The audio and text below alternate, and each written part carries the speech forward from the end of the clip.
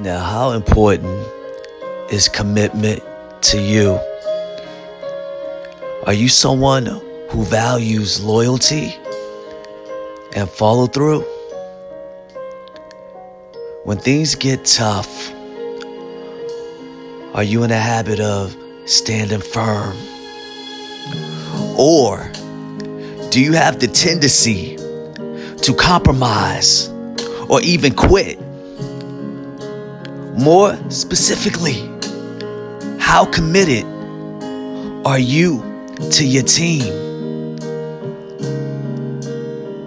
Is your support solid? Is your dedication undeniable to improve your level of commitment? Tie your commitment into your values. What it is that you value, your ability to fulfill your commitment are closely related. So let's take some time to reflect on that. Let it sink in, you all. Let it sink in, all right? Today's November 24th. It's 2018. It's Saturday morning. It's about 2:06 a.m. in the morning. I got my early morning voice on before I hit this gym. So we talking about commitment.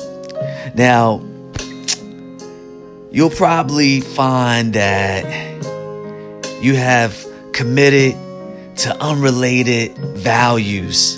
So reevaluate those things. You will also find that you have values that you are not living out, you individually. So commit yourself to them. It's all about taking a risk. Being committed involves risk. You may fail.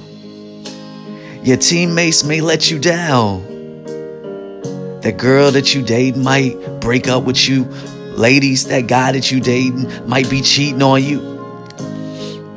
But you got to stay committed to yourself and to the thing that you believe in. This is what I always talk about when I say walk in your truth and find out who you are and what you're made of.